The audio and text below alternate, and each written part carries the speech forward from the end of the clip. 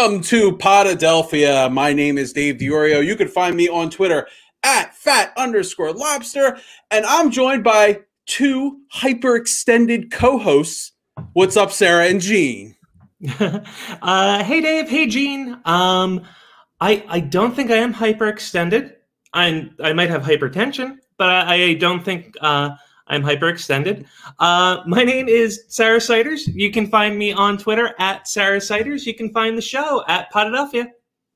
And my name is Gene Zelak. You can find me at Producer Gene. And I think I'm just a deep bone bruise. I don't really think hyperextended, to be honest with you. Also, don't forget, you can find the show at Podadelphia. Yeah, I was going to say a couple of bone bruises, but that doesn't seem quite as complimentary. But you know, we're gonna extension doesn't sound too nice. It sounds like you're tall and it's a problem. Yeah, we're gonna get to the Embiid injury, but we got to talk about the Flyers first, and we haven't talked about them for quite some time, and it's just shitty right now. Sarah, why don't you take us into into the world of the Flyers? Yeah, happy to be back on the show. Well, let's talk about those Flyers, huh? So there, I don't even know where to begin. Can I just start off by saying that right now, even winning is annoying. Why? Because of how we win, or that you think this prolongs the problem? Or no. Well, okay. Well, that's part of it. Two, it's like the wins are not, I don't know. They're just not solid wins. They feel sort of like, okay, we're scrambling. And somehow we managed to pull out this win, and it was a shootout and after overtime, and we scored. It's just not organized. The wins are never come organized. And to your point about it prolongs, the organization keeps being able to have this conversation like everything's fine. Everything's fine. We're treading water. Everything's fine. And I feel like everything's not fine. Well, I'll use that as a jumping off point because I agree. At least for this year, everything is not fine. There's struggling across the board. There are a lot of young guys that we asked to step up who haven't. So something needs to be done. Something needs to be done because I don't think we have another year to say this year doesn't count. Okay, it's the pandemic year part 2. Okay, the guys are still young, but no, our window is open. So I don't want to blow it up. I don't want to completely mortgage the farm this year, but something needs to be done. Our defense needs to be better. And first and foremost, I'm calling out my boy. Ivan Provorov has not got the job done this year. I love him. He is a great defenseman.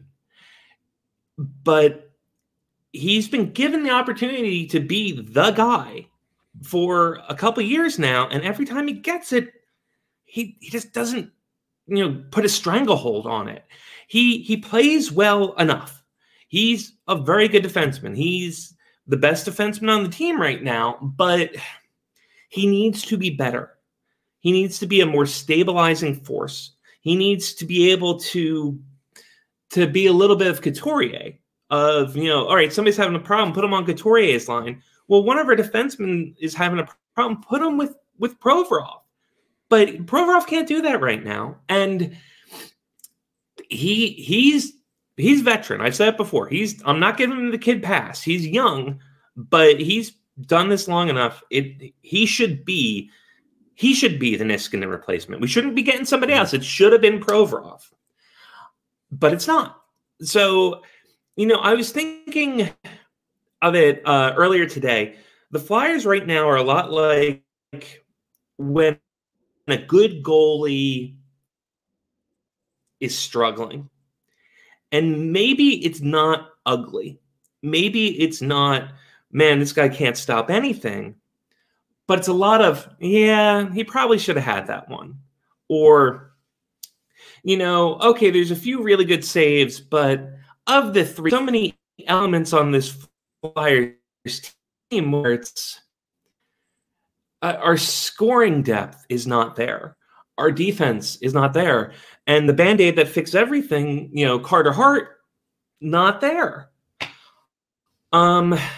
So the Flyers are in trouble, and the Islanders are steamrolling, man. This season might be really good for the Islanders with how condensed it is and how tough a game they play. Islanders are rolling. Capitals Caps are rolling. Capitals 10 in a row. Yep. And this, we're talking about Caps, a Flyers team that was one game. We were one game from the Eastern Conference Finals. This is just not living up to expectations now. And where's the blame? Whose fault is it that we're not meeting expectations right now? Man in the mirror for a lot of these players. COVID-19. It's so tough because there's just so much going on. It's hard to pinpoint it. First off, it's slightly earlier in the season than you may think. You're thinking it's mid-March, playoffs are around the corner. We got about a month to trade deadline, but that means it's time to figure out what you're doing. Be in early, find out if you need a goalie rental by the trade deadline. So I'm putting a little blame on Chuck Fletcher, a little blame on Alain Vigneault for not being able to address these things that are going on with the team, but they're so widespread. I had mentioned on another show, I was concerned about Oscar Lindblom's hold on, Sarah. Hold on. Before you talk about Oscar Lindblom, what percentage of the blame goes to the captain? Well, did you watch the game last night? Did you see Giroux put that team on his back and carried him to a win? I know. And no, I didn't. I watched it. I turned it off after the 3 goals in the second period because I just got such agita from it. I couldn't handle it anymore. But yeah, Sarah comments here about the players having COVID. Does that account for play? Not only like just being out, but lingering effects. Potentially carrying over into the season, maybe. It certainly can.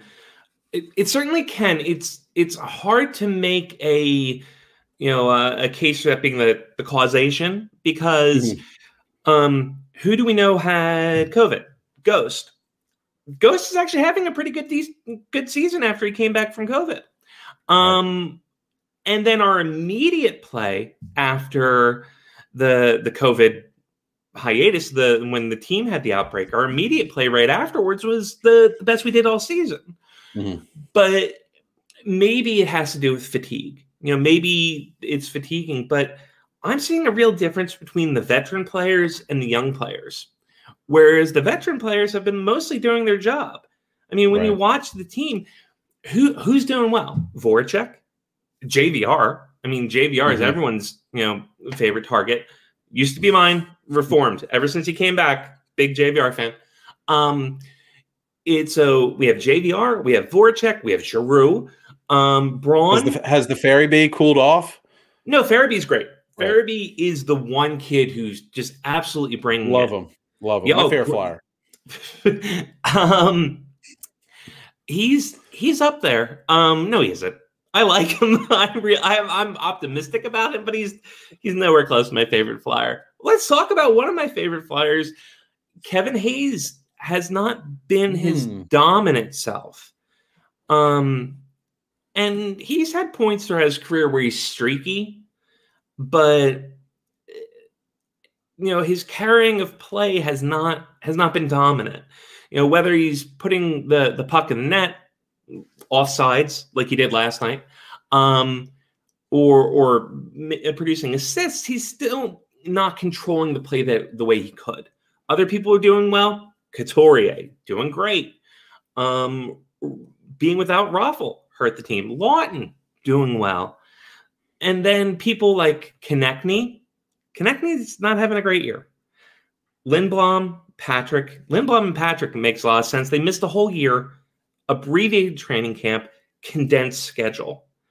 So Nolan Patrick, it's like I know it feels like I'm making. Like, can we stop talking about this dude? Like, yeah, I mean, I'm with you. It's who knows what his contract's going to look like next season. This was kind of a prove it year, but he has not been proving it. Nolan Patrick is like as if we kept Markelle Fultz for 3 more years. Yeah. Oh, I don't like that. That's not nice. That's not fun. I'm sorry. It's how I feel. It's like, what was he, a number 2 overall pick? He was number 2 overall pick. Yeah, like, come on. Yeah, can we get anything out of this? I feel like number 2 picks are like really snake bit in this town. Okay, let's think. Carson Wentz, Sean Bradley, wasn't he a number 2 pick? Nolan Patrick. Now we should just Donovan not. I'm going to have is sort of the rule that proves the exception that proves the rule. Well, JVR, Sarah, let me ask you this. Because I've been wanting to get your take on this. Okay. Explain to me the phenomenon of scoring and the immediate give up. It's a tough question. If you notice, there's a lot of tough questions surrounding the Flyers. A lot of questions, very few answers. That's unfortunate. And that's where we get to, hey, some of this falls to Fletcher, some of this falls to AV. But I think that phenomenon is people know that the Flyers do that. It's hard to put teams away when they're not afraid of you. So everyone knows, it's, how many goals have we let people come back? How many leads have we coughed up? So there's something about lacking that killer instinct, lacking that we're scored, we're going to score 2 more, or we put up 2 goals in the first, we're going to come out and score another 3 in the second. It's very wishy-washy, and it goes back to just having that even mindset. It's you love seeing players get really intense and really into it, but sometimes it's better to be a work pal kind of guy of just go out there, grind it out, do your job. And the Flyers haven't made that transition yet. Sanheim's doing okay. Sanheim's doing okay. But Myers has not been good. There's just so much blame to go around. And I think a defenseman can improve this team dramatically, and a rental goalie. And then I want to talk about the goalie for a second. Sure. Gene, I'm looking at you in the bottom box there. I want to ask you a psychological question. Oh, these are my favorite. There's a reason I'm coming to you. Do you think the "it's shitty right now" comment was honest? I mean, you got to love the honesty, right? Yeah. From a fan perspective, you got to love the honesty. From a I don't know, a competitor perspective, do we like particularly a goaltender coming out and saying it's not good right now, I'm struggling, I don't know what's going on, like I need to find myself, I have to refine my game? Is that blood in the NHL water or on the NHL ice? I don't know. It's here's the thing. Goalies, much like some other particular things in life, I think maybe drummers, maybe punters. This is why I came to you for this question. Probably relief pitchers. They're just people that are like, they break the sort of laws of mental physics. You know what I mean? You can't really follow what you would normally expect. If you heard from your starting quarterback, it's just bad right now, I got to find myself. Well, you know what you have? You have Carson Wentz. You sort of end up, there are so many parallels between this Flyers team and the Eagles as far as like what I perceive to be sort of it's not even like a cultures thing. It's just like this energy. It's like they got they got some sort of nasty funk in the room and they just can't shake it. But I think with a goaltender, the one thing that you can do is, Sarah, you can probably speak to this even better than I can. I think that there is the possibility that you can go out and you can have like that back-to-back shutout stretch and suddenly feel like you can stop anything. I think that there is enough evidence that the not insane goaltenders of the world have the ability to find almost like a rhythm once they get back into that sort of line or groove. It's almost like they're just a half beat off or something is just off with their mechanics, where they're the muscle memory is just a little bit lagging behind, and once they sort of get lined back up, you can see them go, get back on the horse. And the great ones, those hiccups happen a lot less and they end quicker. But then you have like the Brizgalovs of the world or the Czechmanics of the world. And the record skips and then goes flying off the table. I mean, goalies are a different. I mean, anybody who wants to get between two pipes and have people fling 100-mile-an-hour rubber pucks at them for a living, obviously there's something that's not all wired up correctly. Hey, it beats digging ditches, man. Yeah, I mean it does, but it's like close. I would not do it. No offense to any ditch diggers out there right? that might be listening. I feel like it's a heck of a lot safer, at least. Hey, can we stay in the psychological zone here for a second? Sarah, you mentioned potentially getting a rental goalie for the rest of the year. Is this something that could have an effect on Carter Hart, you think? Yes, it could. But the question becomes, would it have a long-term effect on Carter Hart? And I think the answer is no. It's a bit optimistic, but he's always been mentally strong because he has taken care of his mental health. Good advice for anyone. If you feel yourself cracking up, do something about it. Get yourself a doctor, get yourself some meds, just take care of it. I like that. Get yourself some meds. I mean, it's easy to do if you know the right loopholes. You can self-medicate all day long. Sorry, I lost my point. But I'm not worried about Hart long term. Okay. I don't think he's going to be the guy that just loses it and never gets it back. Gene, I had one little problem with what you said. You said the not crazy goalies. Only one? Well, they don't exist. Not crazy goalies don't exist. Every goalie's some level of crazy. Yeah. Okay. But what you said hey, a shutout streak, get your confidence back, sure. And as Carter's career goes on, we're going to see him struggle again. Yeah. Hopefully not next year, but it's the progression of a goaltender. And hopefully the variance gets smaller. Again, I'm going to point back to Claude Giroux because I love him and Dave likes to torch me. But if you watched his game, think of that 2009-2010 run, how creative Giroux was. And he's bouncing the puck off the boards to himself. He's, doing a spinorama in the middle of the ice. He's faking guys out. He's, dipsy-doing through three people. Does he do that now? Not so much. But it's the consistency of effort.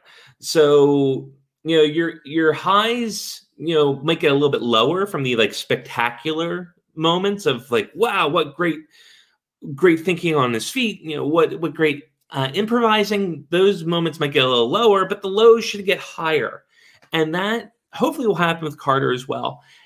And I think if you can't play Brian Elliott as a starting goalie in this condensed schedule. I don't think he's injury prone, but his quality of play drops off dramatically if you overplay him. He is a great backup. He's doing well to stop the bleeding. Well, to slow the bleeding. He's doing well to slow the bleeding, but Carter's the guy.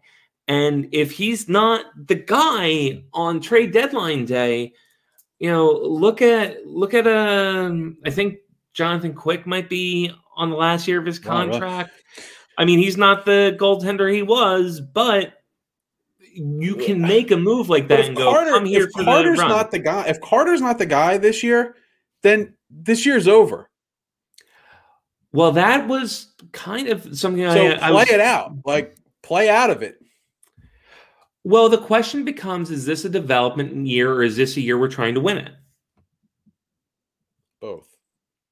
Well, if it's both. I hate those answers. I hate both as an answer. So I would say you're trying to win it. If you're trying to win it, get a rental goaltender. Let Carter fight for the job. Let him know that, hey, this could become yours. This sucks. Why? But it's shitty right now. It is shitty right now. It is. It's because you're talking about even the wins. It's tough. You don't feel an immense amount of confidence. I like having Raffl back. This next game against New York, which should be tomorrow, depending on when you're listening to this, is going to be St. Patrick's Day. And St. Patrick's Day against the Rangers, the Flyers need to win that game. They do, because after that, we're facing the Islanders, who are rolling, and the Flyers match up poorly against them. Hey, Fashionadelphia, are we going to wear the St. Patty's Day sweaters in a game, or are they just pre-skate jerseys? Oh, pre-skate jerseys. They're to... they've been doing it forever. I know, but they're just play the game in them. What's the big deal? Yeah. I mean, I'd enjoy it. Depending on how much revenue the NHL needs, it might happen. Speaking of one of the worst uniforms in Philadelphia history, I guess St. Patrick's Day is the anniversary of that. Those ugly, ugly green Phillies uniforms. I know some people think they're cool. I hate the green. They're not cool.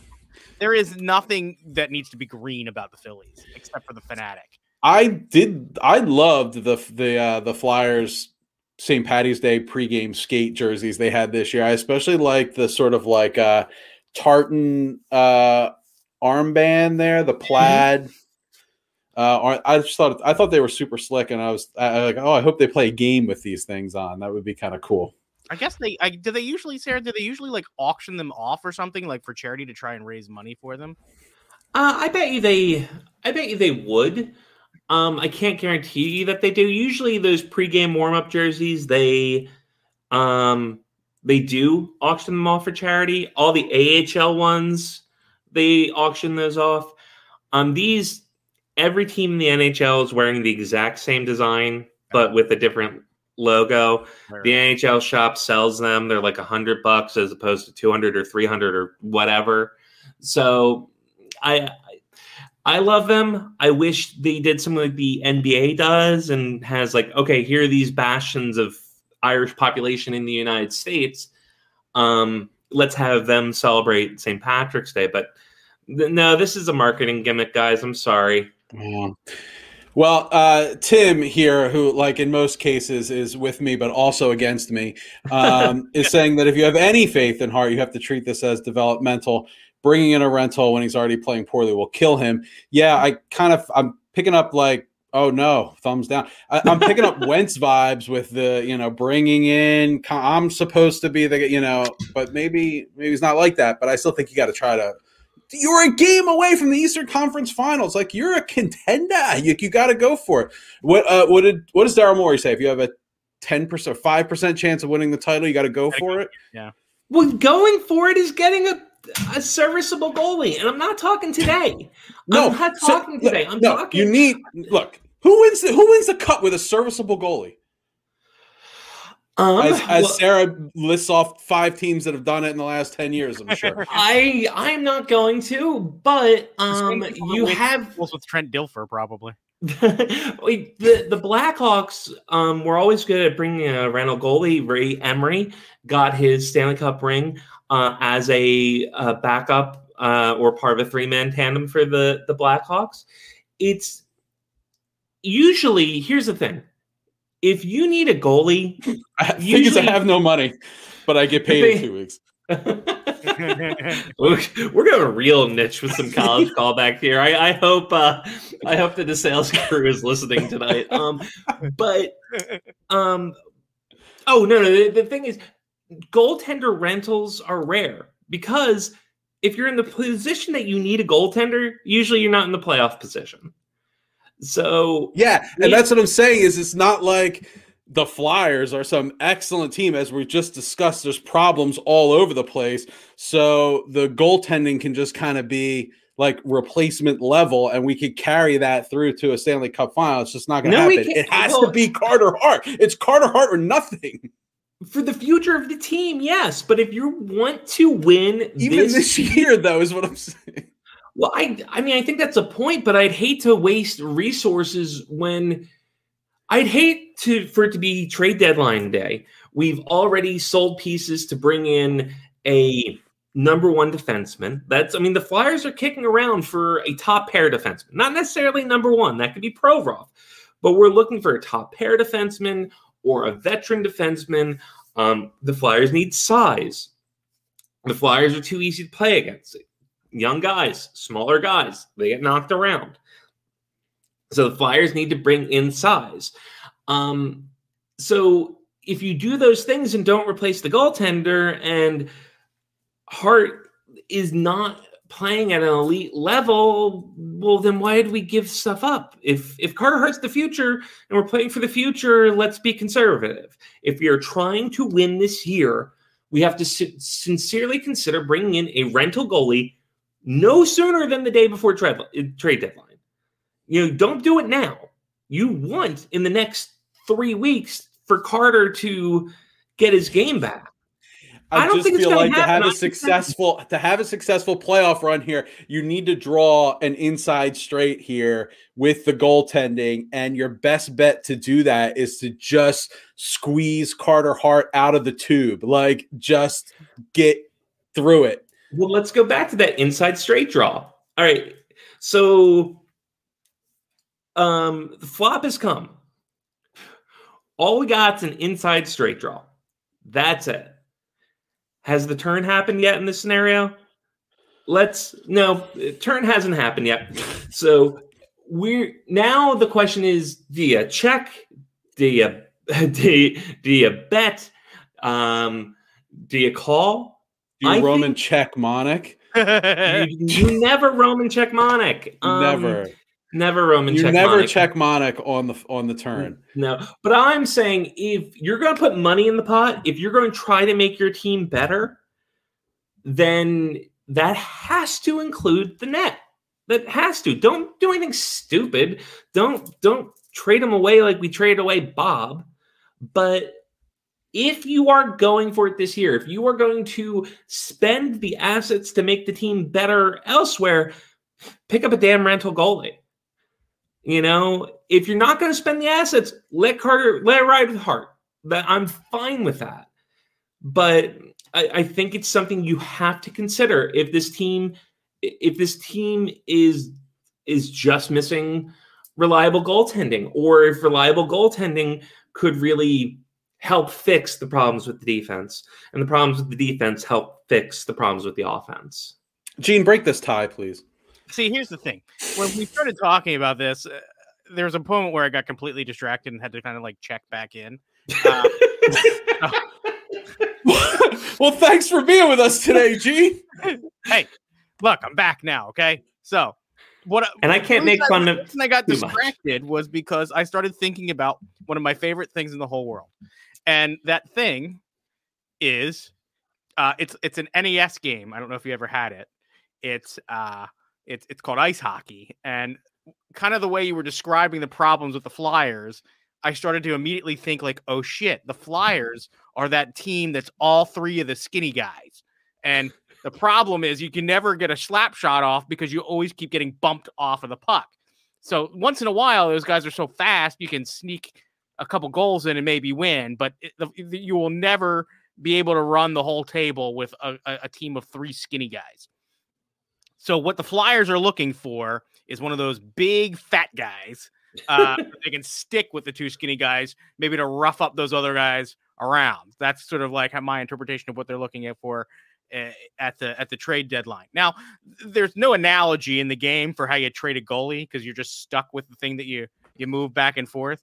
But I think that was a pretty cool way to think about ice hockey, which is why I got so distracted, because I was like, now in that game, was there like a tournament that you could win, or you would just select the different team? That's where my mind went, and then I checked back in. So welcome. Are you sure you checked back in? No, maybe not. Chris says he fat guys to brawl. Yeah, I used to like to be Russia and all fat guys. Yeah, well, that's the range, or that's the Islanders, right? Would that be a good analogy? Would the Islanders be all fat guys? And I feel like the Capitals are all middle-sized guys. Yeah, they got some big guys too, but yep, yeah. All right, we're a half hour in here. Let's move on. Is everyone okay with moving on? Has everyone said their piece with the Flyers? Wait, no, we have not talked about Blades of Steel yet. I think we need to revisit that. Well, if we're getting into Konami games, I want to talk double dribble. Double dribble. We pick up the 2 games that have like the most awkward voice. Yeah, I don't know, synthesis in the beginning. It wasn't voice acting because there was no humans involved. I think we were all watching the Sixers Wizards game, which during that game, my son turned around to me and said, "Dad, did you know that the Washington basketball team used to be called the Bullets?" Oh, fun fact. Yes, I knew that. Turn around. I'm surprised they didn't go from the Washington Bullets to the Washington basketball team. That was a missed opportunity. Great sense. And how the Wizards. So what was your initial reaction to the Embiid injury? Because I think we were all watching it real time. Yeah, we were. Independently, not together. Yeah, not together, unfortunately. Well, I'll jump in here because this is probably the most I've ever had to contribute to a basketball segment. But I was concerned because knees don't bend like that.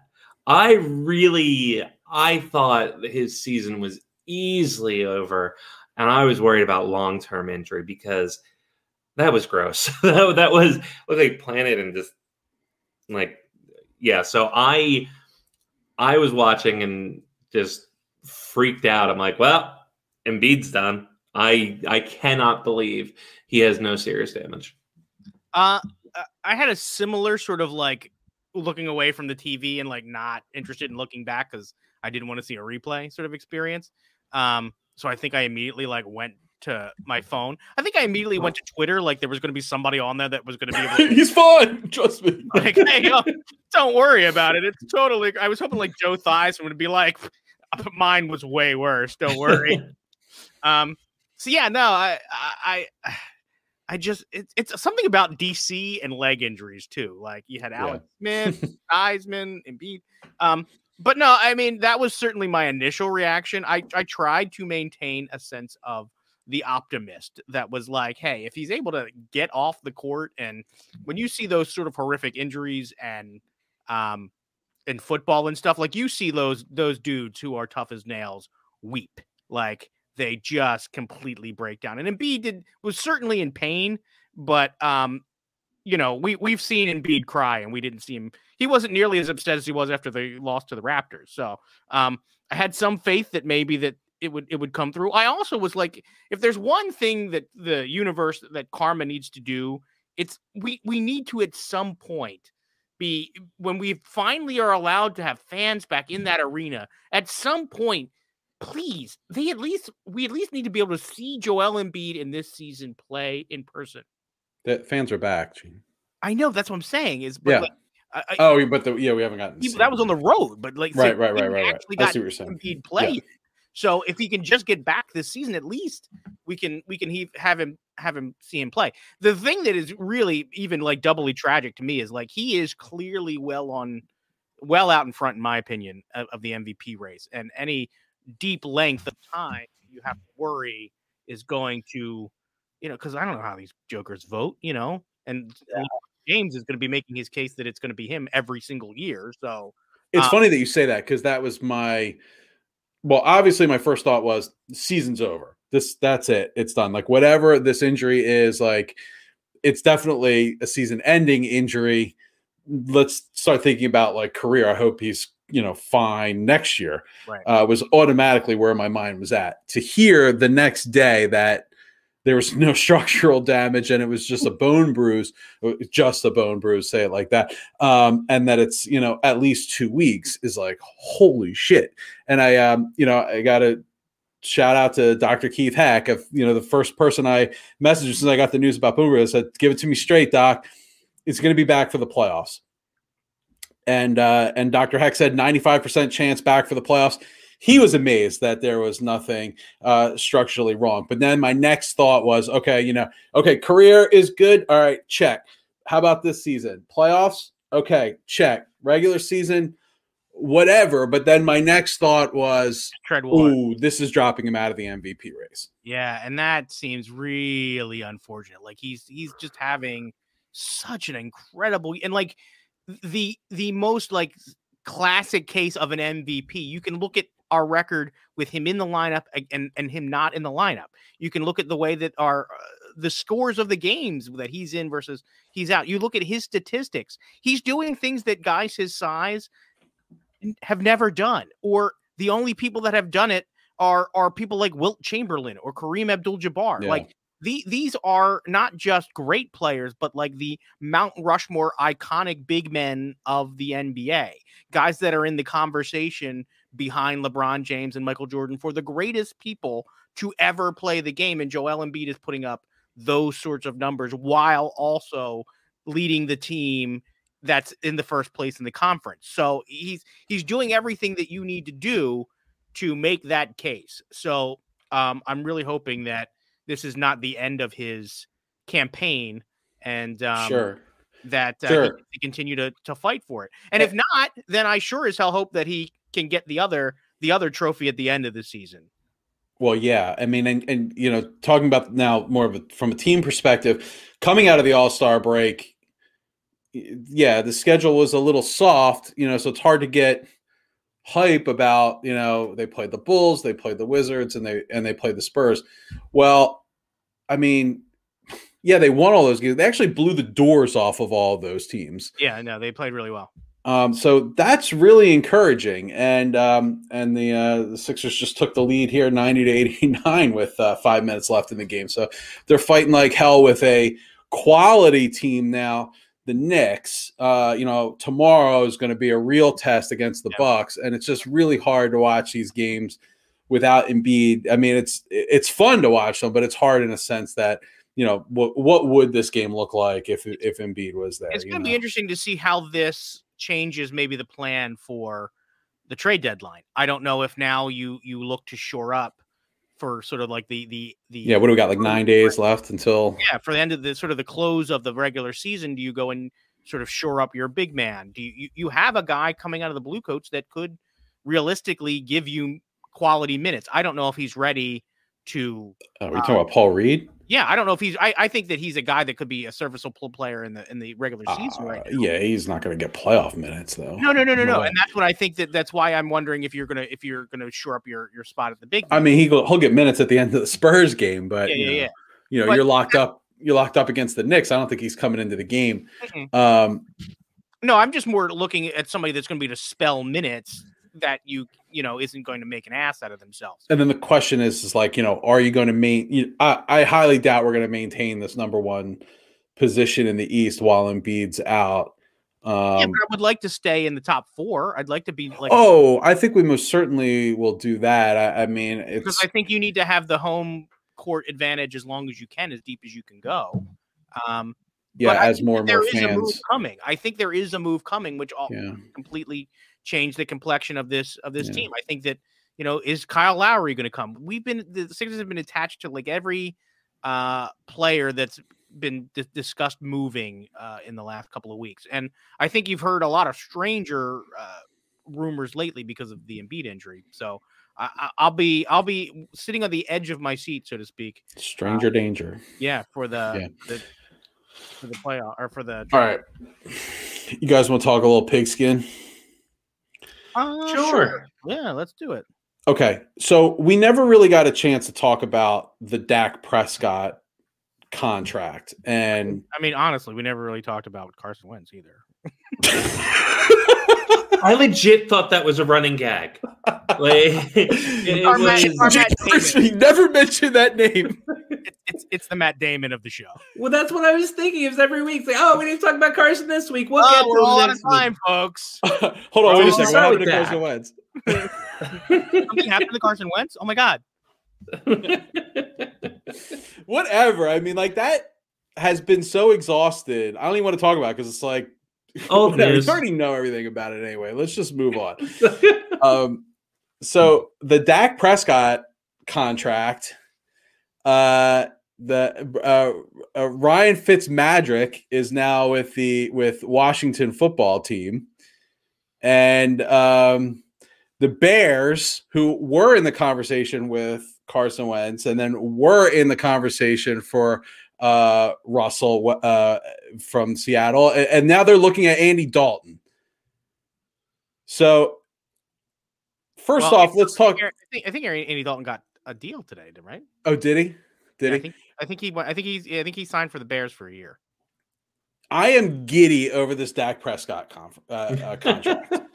I'm absolutely giddy. There's two ways to win a Super Bowl, and it's have a young quarterback on a rookie deal or have a mega superstar quarterback that doesn't slit the throat of his own organization and bleed them dry. And I'll tell you what, Dak Prescott is neither one of those things. He is neither one of those things. It's crazy. Quarterback contracts this offseason have been like, it feels like I don't know anything about anything watching the way these things are getting spent. Like, I would have never imagined that Washington would have done that deal. I would have never imagined. How many years did Tom Brady get? Did he get 4 years? He's older than us. It's either 4 or 3, maybe 3 or 4, but like, yeah, but whatever. Way more than he should be getting. You know what I mean? Like, I just think that's just at some point Tom Brady has to like fall off the table. It happens to everyone. It happens to everybody. Maybe he'll just gracefully tick down. But whatever. It's like kick down his supply of stem cells. Well, that's why the Joker is so like loosey-goosey with the Lombardi trophy, because, you know, he's got 4 more. Quick, I need another baby to suck the blood out of. Well, don't rely on Nelson Aguilar for that. But yeah, I mean, like, if you are a Cowboy fan, you should be concerned. Just for the record, I'm not. No shit. If you're a Cowboys fan, you should be concerned about how happy I am about this contract. Now, like, yeah, I want to touch on the contract real quick from the Cowboys' perspective, because what's the best case scenario? You paid him what he was worth when you probably didn't have to. You know, he didn't prove it, and after that injury, I think you could have got him for less. Personally, I'm happy for Dak because I felt really bad when he went down with that injury last year. I thought he seemed like a good human being, you know, and he had that awful injury, and I felt really bad for him. And now he's making a whole lot of money, and I hope he really sucks. I hope he's just absolutely awful, but really rich, and then maybe he'll be good on TV. You know, so that is my hope to Dallas fans. Yeah, I mean, like, a player gets a mega contract and plays up to it is really not a very common headline that you see. Right. No. I get it. They were caught between a rock and a hard place. And Sarah, you know that I have strange ideas about how I would run professional sports teams. You know, my pull the goalie every power play concept, I really think has merit. But I would if I was general manager of a professional football team, I would only have quarterbacks on rookie deals. As soon as your rookie deal's over, see you later. Goodbye. I'll either trade you on your last year or get a compensatory pick from your free agency. I'm only doing rookie deals and I'm spending my money elsewhere. I heard today that the Cowboys have 5 players in the top 5 of contracts in their positions. That's like the stars and scrubs philosophy of building a fantasy team, Right. but like the stars aren't like really stars. They're not like that great. It's like Ezekiel Elliott, like his top 5 running back now. It's like, no, not really. I hate Zeke. I can't. The Flyer season's going full on. The Sixers are interesting. The Phillies are around the corner, but somehow in the middle of March, you guys have brewed up my Cowboys hate. So that's an achievement. I feel like maybe after every time I make a great quip on the podcast, I just do the like motion. But then if I was Zeke, every time I make a mediocre quip, I would also. Yeah, really should just, as soon as you open your mouth, you should start doing it. Welcome to Podadelphia, feed me. I showed up today. Time to eat. That's my work philosophy. Hey, Riverboat Gene. Yeah. Kayak Dave here. I didn't prepare anything. I didn't prepare. I have no. It's Kayak Dave segment. Oh, Kayak Dave. Oh, I don't have a special voice for my own character. I thought you were Yacht Club Dave. What happened to Yacht Club? Was I Yacht? Oh, that's right. I'm Yacht Club. I forget my own names. Ryan Fitzpatrick with Washington Football Team. Yes. Over or under 700 passing yards against the Eagles this season. Oh, yikes. I'm gonna say under, but like not like way under. Okay, Sarah, but you got a take on that? Probably like 5 touchdowns at least. I don't know about the 5 touchdowns, but I'd be concerned about Washington Football Team. And Fitzpatrick has done pretty decently with mediocre teams. I'm going to take the over on the 700. Last time we played him, 400 yards and 4 touchdowns. That's not ideal. That is not ideal. You remember that game? Yeah, it was against the freaking Dolphins. No. This was the we played him against him. We played against him as a Dolphin. I thought the Bucks game was the last time we. I thought I thought him as a Dolphin was the game. Thought we had played him. Oh, was that horrible loss 2 years ago? Yeah, that's the whole thing. Like, I don't know if he had the numbers, but he still beat us, which is the frustrating thing. What was the game that he wore the crazy Rocky II jacket after with the? That was the Tampa game. That was the Tampa. That's so seared into my memory. Like I was like, please turn around so I could see the giant tiger on the back of this jacket that you're. And if we knew Wentz was leaving town, we would have offered him a contract. You're our kind of guy. That's true. Aguilar and the Green Goblin going to New England. Literally everybody else in the last 2 days. It feels like every time I open up Twitter, it's like so and so goes to the Patriots. Thankfully, it's not like anybody who is really all that good. It's not been like, oh wow, but it just seems like Bill Belichick just woke up today and was like, sign him. It's like he just can't stop writing checks. It must be all the Subway he's been eating in the off season. I don't know. I mean, you got to try to make something happen. I guess you're 7-9 last year. Well, he's just mad that he got beat by Aguilar and the Goblin in the Super Bowl. So that's why he's starting to reconstruct, his mecha Godzilla version of the Patriots. The Nick Foles going to New England. Oh, hey, don't knock it. Although, wouldn't that be a crazy heel turn if all of a sudden Nick Foles comes out like, is that Nick Foles music? Oh my God, he's a Patriot. Nick Foles as a Patriot versus Tom Brady as a Tampa Bay player. Who are you rooting for? Oh, Nick Foles as a Patriot. Not even a little bit close. I would just wow, really? That would. I mean, it's never going to happen. So if it does happen, we'll talk. But that's just the kind of chaos that I'm here for. Okay, we got 10 minutes left. You guys want to do a quick 5-minute nonsense conversation? Yeah. Where'd the other 50? My son's little league team this year is the Phillies. I posed this question in our little group chat. Should your hometown team be part of your hometown Little League's team rotation?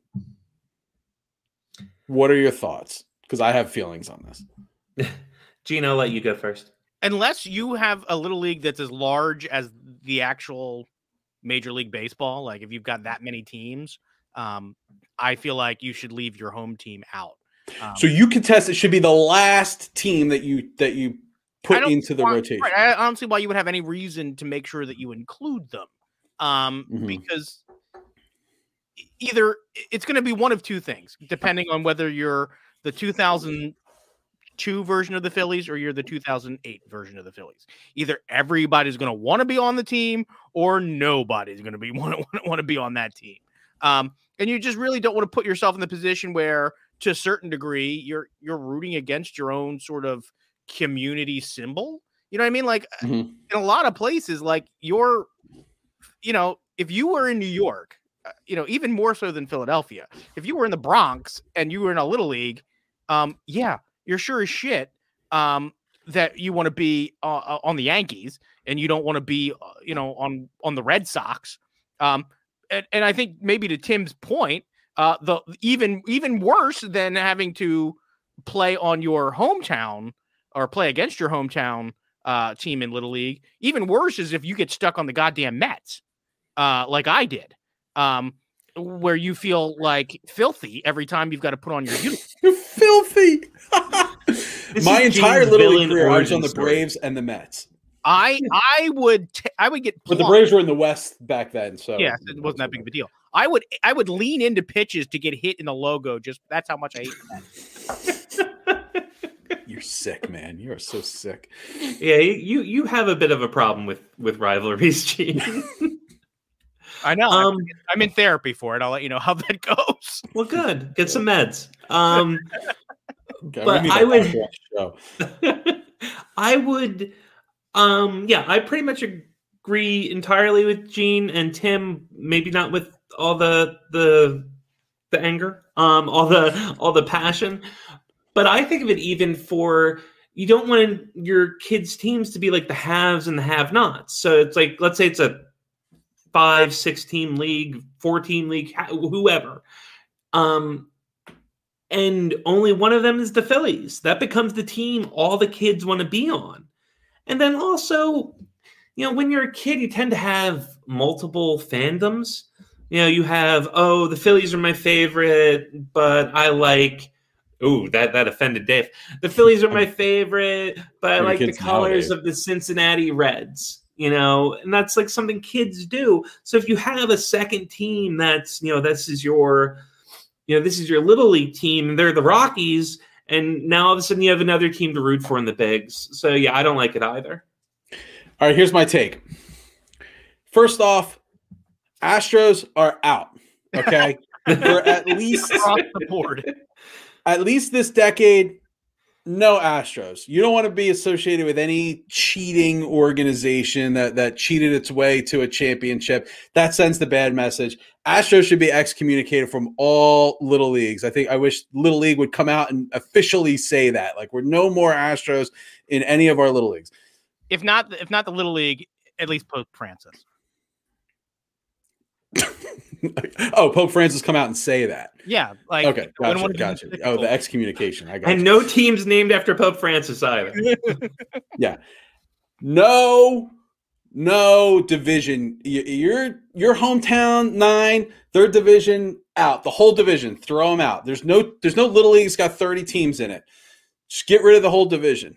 Yeah, no Florida Marlins. I know everybody needs to have their kid in teal.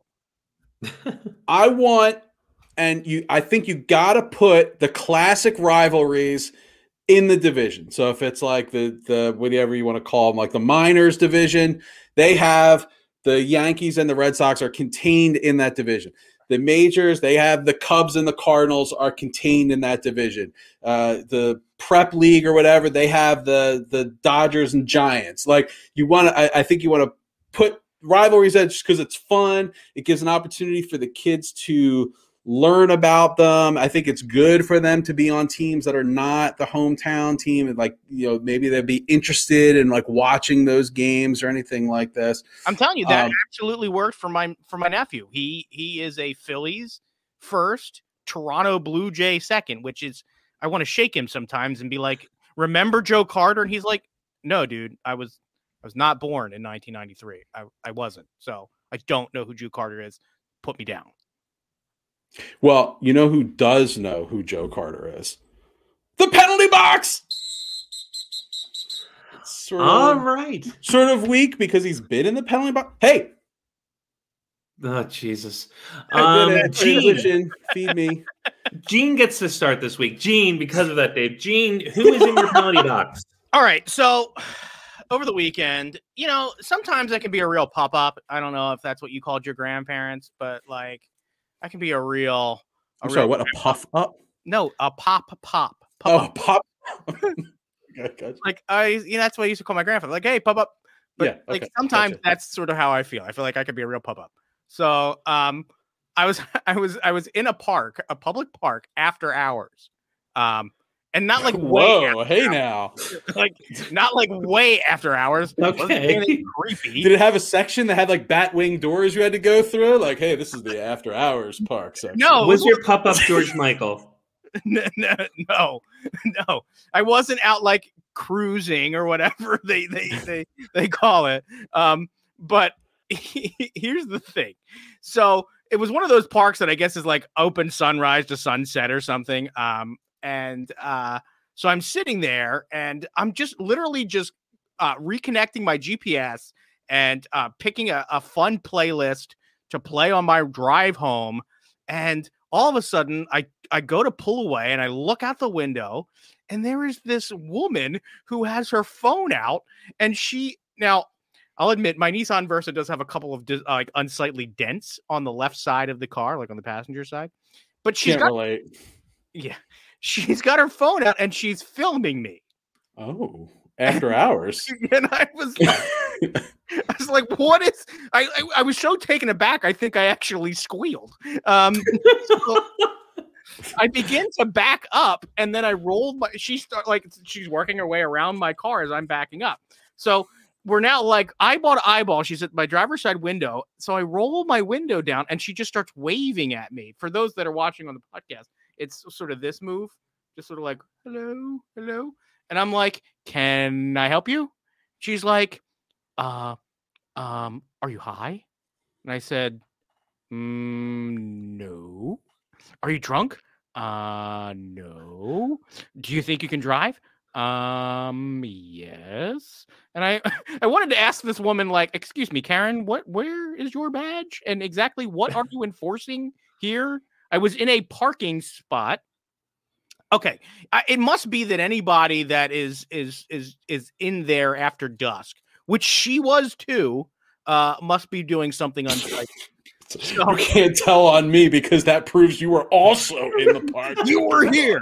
And this is the society that we live in now, because the only thing going through my knucklehead brain is if I scream at this woman, all of a sudden, the next thing I'm going to do is when I get home, right next to next week's episode of Podadelphia is going to be the highly searched crackhead dude in parking lot screams at Karen. That was going to be what was going to happen. So I just calmly said, please don't get in the way of the car. I'm going to leave. I'm going to exit the park now. And she's like, well, we'll see. We'll see? Whoa. No, I promise you. I'm in a car. You're standing over there. I'm leaving. So I did. So I left. But I'm putting the amateur detective in the park. I'm not going to say what park it was in case she's listening. If you're there, you know who you are. I'm putting her in the penalty box. Because really, you're way too nosy. If you really thought I was doing something that horrible, just call a cop. Just call a cop. You don't need to film me. Just call a cop. Unless you thought I was cute. In which case, you should have given me your number. Sixers win, by the way. Woohoo! Yeah. So anyway, she's in the penalty box. Good luck with that one, Sarah. I don't know where you're going to go with that. Bless your segment. To the random creeper lady who was either looking to score drugs off Gene, looking to hook up with Gene, or looking to go internet famous. I think it was that. That's what I think. Mind your own business. Put your phone away. Just let people live their lives. 2 minutes for a creepy stalker vibe. All right, Dave. Good luck following that one. Yeah. I'm going to put Mike Greenberg in my penalty box for even having a show called Get Up on ESPN because this show fills me with rage every time I watch it. And I don't know why, but I turn it on at some point every day just to hear people talk about sports. And, you know, usually it's filled with some Dak Prescott nonsense, but I believe maybe that that well has finally run dry at this point for a few weeks. And so today, Get Up put its top 5 all-time quarterbacks list together. And number 1, Tom Brady. At number 2, Joe Montana. All right. This is pretty normal so far. Number 3, Aaron Rodgers. Not Terry Bradshaw. He's got way more rings. Okay. All right. I mean, I see that there's some recency bias here, but like, you know, okay. Number 4, Peyton Manning, who I would have put ahead of Aaron Rodgers, but like, whatever. At least this is all in the realm of possibility. Number 5, all-time quarterback. Dan Marino. What? Dan Marino. No. Number 5, all-time quarterback, Patrick Mahomes. No. That's not even plausible. Not Dan Marino. Not John Elway. Not Terry Bradshaw. Not Fran Tarkenton. Not. There's just a ton of potential quarterbacks you could have put in there. But the because NFL started in 1983, we all know that. But because the show is just ridiculous, and you have to say ridiculous shit, and I'm sitting here talking about it, so it must have had its desired effect. We have to make these ridiculous, controversial lists that don't make any sense. So I stopped paying attention to ESPN a long time ago, even though I turn it on every day. So for my own like paradox, Mike Greenberg, you're going into the penalty box. All right, Greeny, for making Dave turn red with anger on your show, Get Up Can Get Out. 2-minute double minor for double puns in your penalty. Sarah, who is in your penalty box? All right, I have yet another repeat offender, and this guy's gonna have to probably talk to the league pretty soon. Everyone's favorite from the Bryce Harper watch, John Heyman. Did you guys see his tweet? Yeah. Yes. This is egregious. This is about the Marlins general manager, correct? It is. It is. No. So the tweet is this, and it's meant as a compliment. It is new Marlins GM Kim Ng is getting great reviews for her work ethic, preparedness, and smarts in her first few months in Miami. And if there is more patronizing bullshit to diminish the first female GM in Major League Baseball history, the first Asian GM in Major League Baseball history, I've not encountered it. This is ridiculous. Complimenting her work ethic. Okay, so we're presuming she's lazy. Complimenting her preparedness. Again, laziness, and then complimenting her smarts. Not her baseball IQ, not her intelligence, not her intellect, not her demeanor, but her smarts. Like she couldn't understand another word. And this, it would be insulting without context. But with context, it is grossly inappropriate. So for those who don't know Kim Ng, here is a nice summary of her 30-year MLB resume. 30 years. And this is written by a woman named Sarah Spain in an article from November 13th on ESPN. One paragraph of a great article.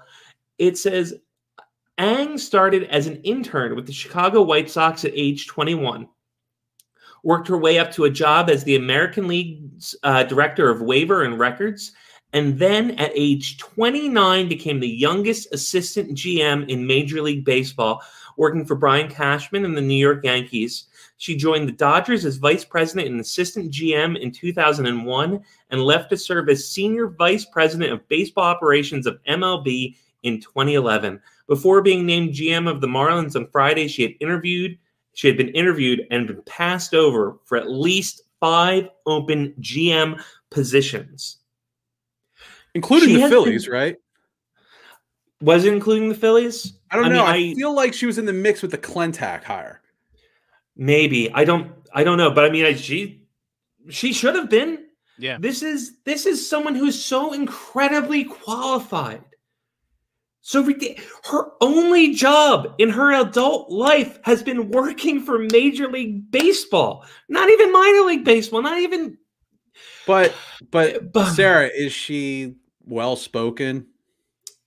Well, she definitely has the smarts. Say if she's well-spoken? It doesn't say if she's well-spoken, but she's prepared and she has good work ethic. That's probably the problem. Probably not. So, Jon Heyman, go to hell. You're not going to the penalty box. Jon Heyman, go to hell, you patronizing asshole. No, but for consistency's sake, 2 minutes for going to hell. Okay, go to hell. All right, we're over an hour, so that's all the time we have for today. We'll be back next Tuesday. What are we going to talk about next Tuesday? I guess just more Flyers, Sixers, and Phillies, right? It'll be 1 week closer to the Phillies starting, so that'll be. Maybe we could talk about the Carson Wentz trade. I don't know. Yeah, hey. Maybe we finally circle back to the Carson Wentz. All right. If you haven't done so already, please remember to rate, review, and subscribe to the show on iTunes or wherever you get your podcasts. Also, check us out on social media, Facebook, Twitter, Instagram. Just search Podadelphia. Also, be sure to check out and follow the Painted Lines for your wall-to-wall Philly sports coverage. If you have any more time in your podcast listening day, be sure to check out the Whip Around for all the week's weird news. So until next Tuesday, have a great day at work, everybody. We are out of here.